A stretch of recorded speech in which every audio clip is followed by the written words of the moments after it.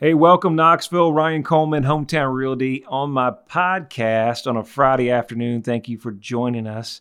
Back in the studio. Always enjoy spending time with you guys if you're tuning in or joining our podcast for the first time. I run a real estate firm here in Knoxville, Tennessee, top selling broker in the area. And we try to bring you these podcasts because let's face it, life, business, everything that goes on and being an entrepreneur, running a small business, it can get chaotic. It can get crazy. So I want to bring you these podcasts, and we'd like to give you some information on how we do it, ideas, and maybe we can conspire and get our heads together and bounce some ideas. I'm a firm believer, iron sharpens iron. And so you guys are following me. Make sure you hit me up on social media, Facebook page, Twitter, Instagram, all those platforms. If you're not following us, do that so we can grow. We're gonna grow learning together and bouncing ideas. That's how we grow. But I've got a good podcast for you. Okay, we're talking about how to juggle family life and a business entrepreneur. How do you keep all that and be sane? So we did a radio show the other day, and we touched on this topic real briefly, but we run out of time. And I want to bring this to you on the podcast because a lot of guys or individuals out there, you understand that the process of running your own business, being self-employed or entrepreneur in this industry is not easy. It takes so much work and effort to get into the workspace, and the market's ultimately competitive. You know, everybody's out there. Everybody's got the cheapest priced. Everybody's got a new idea. Everybody's got a different way to kind of design their own business, and you're always combating. Now, then you've got your personal life. You know, if you're married or if you're single, you've got that space, and then you've got your kids. You know, some of you guys may have your grandbabies. And so all that comes in, and how do you juggle all that? As Friday ends, we always see the traffic picking up around lunchtime because it's Friday, right? You know, a lot of people are leaving early. They can't wait to get off for the weekend. But how do you do that and be successful if you're not working a 9 to 5, or if you're running your business? Maybe you're working two businesses. I know a lot of guys are working, they're running their business, they're working another business, and then they've got a third business on the side. The reality, guys, is the cost of living is not getting any cheaper. Things are so expensive. If you look at college education, my daughter's only 4, but if you look at that, that's skyrocketing. And what does it actually cost here in the next 10 years, 15 years to put somebody in college to what it was 20 or 30 years ago? The numbers will really blow your mind. And so there's a balance between providing for your family, providing for the household, and spending time. And I think the biggest thing we get into the rut is we got to watch that and make sure we do have that balance. But is there a balance? If you're all into your career, can you really be balanced? I don't know. We try to do that here at the house, and we always try to make time for family number one priority, but it's a challenge. You know, we're in the real estate space. If you guys are listening, being self-employed, no matter what your craft is, no matter what you guys do, you understand your job sometimes is a 24/7 deal. And if you're dealing with, you know, if you're in a service industry, it's always client related. If you're in the tax field, it's always driven. It seems like it's always tax time, and then there's another season. Or there's just a lot of professionals out there. My wife was in the nursing industry. There's just no shutdown in that industry. You know, hospitals never close, doctor offices never close. So it was a 24/7 day a week job. I mean, it just never stopped. Holidays, Christmas. And so what did you do? Don't you get burnt out on that? And you can't pull yourself from that opportunity. And so I think that's where most people have that issue. And they say, well, what do you do to balance life? Ryan, I don't want to work all the time and miss my family. And I get that, and neither do I. But I don't want to not work enough and be broke. And then that's really the challenge there. I think the biggest thing which you have to do, you know, as a self-employed business owner, and I think things that we could all work on, I know I could always work on, is our time management. You know, as a business owner, we get into business and we say, okay, you know, let's say I'm in sales, or, you know, I'm a carpenter, or I'm an attorney, you know, whatever your skill, your trade, or your, you know, a musician or a talented artist, you're always good at your craft, right? You're good at what you do. It's all the things you think can get into business that are added to it. You know, as we're growing our office and we're spending what we're doing in the process, I didn't realize, well, we've got to, you know, we're growing to need an HR department. We need a property management department, and we need a marketing department, and we need A, B, C, and D. And before you know it, the whole thing, it's so time consuming. But in order to grow, you're going to have to be an expert of delegating that process. One of the biggest challenge you have is as your kids get older or your grandbabies get older, right? There's a lot at the ball fields, or you got moments that you don't want to miss. What I would say is, obviously, with the priority is make sure that you understand that in the process of working life balance, that you know what's most important. So you take the time to understand that you manage your time, which means, so let's just go back when I was a single individual. I didn't have to get up. I was never a morning person. Never liked to get up early. Always was a late night bird. And the challenge as you get married in married life and a single guys understand that things change. And you're almost forced to become more of a morning person, which is a reality. And if you don't get up, you're probably going to get the whip cracked on you and ultimately have the conversations that we have. And, I was dealing with one of my coaches, and it was funny. And we were coaching for years in real estate, and he was helping me. And I said, Darren, have you ever been a morning person? Because I just seem like I'm a night person. I'm a night owl. I get the most done. I don't know what it is. I just got a lot of energy flowing. I'm on the computer. I'm doing different things. He said, well, Ryan, when you get married, you'll understand when your wife goes to bed, you may want to be in bed. And if you wake your wife up, you may see that you have real problems. So soon you'll be forced to be a morning person. I really didn't understand that until probably the last couple of years. And obviously a little one changes the situation. But so we're having to always redefine myself, right? Always trying to have to get better. But things like that's going to force you to be better. It's going to force you to be better in your business. But we all got 24 hours in a day, right? It's who's going to delegate, who's going to organize it, who's going to be most efficient with their time. I was listening to somebody that was talking about coaching, and what she said is everybody has this excuse that I don't have enough time. I don't have enough time. And what she was saying in her podcast, she said, listen, write down, do a mental dump of everything that you need to do and put it on paper. Put it on paper, know exactly what you've got to do so you can get a lot of things in your head out and put it on paper. We do that consistently, and I didn't realize there was power in that. But what happens, we get so busy doing what we need to do, we get away from working on the business. And this exercise was really powerful.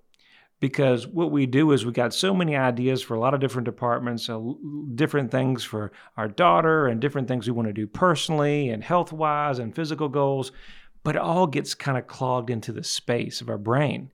And before you know it, it just gets lost. Before you know it, we're thinking about where we're going to eat dinner, what are we going to have to do, Kinsley needs this, and you get lost. But when we do that mental dump, they said that there's power in putting that down on paper, because now all the things that you had that you want to do and execute, now there's an opportunity to plan it and put it on a calendar, put it on the schedule. I may not be as efficient with putting it on a calendar and schedule, but there is power working off a yellow pad or a note or a list that's both you and the spouse can work together. Just like anything on goals, if it's not written down, more than likely you're just running through the daily motions. But there is power putting it down, putting it on paper, putting it in front of you where it's visual so that you can achieve that. So I think the first thing that you got to do, number one, is put down as a family, what are your goals? What's important, and how are you going to get there? And I say as a family, you want to make sure that your family, your wife, your daughter, your son, are engaged with what you do. If they're engaged with what you're doing and supporting you, you're going to be pushing so much further. If you don't let them know what's going on, whether mommy or daddy's selling a house or doing another business venture, and encourage them in, they're going to be your biggest supporters. And they're also going to help you be accountable, right? So when you've got to make that call or you got to step out and do some business deals, that's okay. They understand daddy's doing business, daddy has this going on, but daddy's going to come back to the pool and do certain things, or daddy's going to be in the ball field and will do those things, but he has to have that balance between that. I think a lot of people say, well, what's the challenge? And you're always working. And I think there is some of the challenge with that if you can work too much. But I think there is power in letting your children see at an early age what is required in this marketplace. Because remember, they're going to be young adults soon, and before you know it, they'll be in this marketplace. And they are going to be our biggest supporters, and they're going to mirror in everything that we do. You know it. I have a little mini me walking around mirroring my wife, everything she says, and then of course she's mirroring me, and we butt heads sometimes, so it's so kind of funny. So we're so alike. But don't you want to mirror? Don't you want them to mirror you in the business world, or get an idea of what is that process? So many times as I was an early kid, early on, I had no idea of what it took to be in business. And so many people don't. And by allowing your children to expose to that, I think that is a good idea. And it also shows them what is required, not only in sports, to be successful. So you say, well, Ryan, I don't know. Is there perfection? Is there perfection? You're trying to be perfection? No, not really. It just doesn't exist. And I think the biggest thing you have to do, and I do it, you do it, you're in the space, don't compare yourself to other people. And I think we get ourselves doing that. Susie's closing so many deals, or this guy's doing that. It's okay to look and see what people do, but let's not get engaged in their life. Remember, you've got to set your goals and your visions for your family. And you start running somebody else's dreams, somebody else's visions, you're never going to be happy. There's always somebody else that's going to do more deals, more sales, better video, better music, paint a better picture. There's going to be somebody else out there. Don't worry about that. Do what makes you happy, achieve your goals. I'm a big basketball fan. I've been for years. And when I was little, I had the pleasure of watching Michael Jordan, Larry Bird, some of the best basketball players out there. And the one thing I liked about Michael Jordan is I don't ever compete.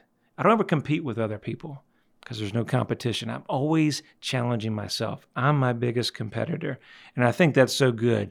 If you're competing with yourself, you're never going to lose. Now, listen, one thing that's so important, and we all run into this, and this is one of the biggest decisions that I have actually, is to minimize the length of making decisions. So if you know the example of, let's say, okay, perfect example, you've got a busy year and you guys want to set some family time for the family.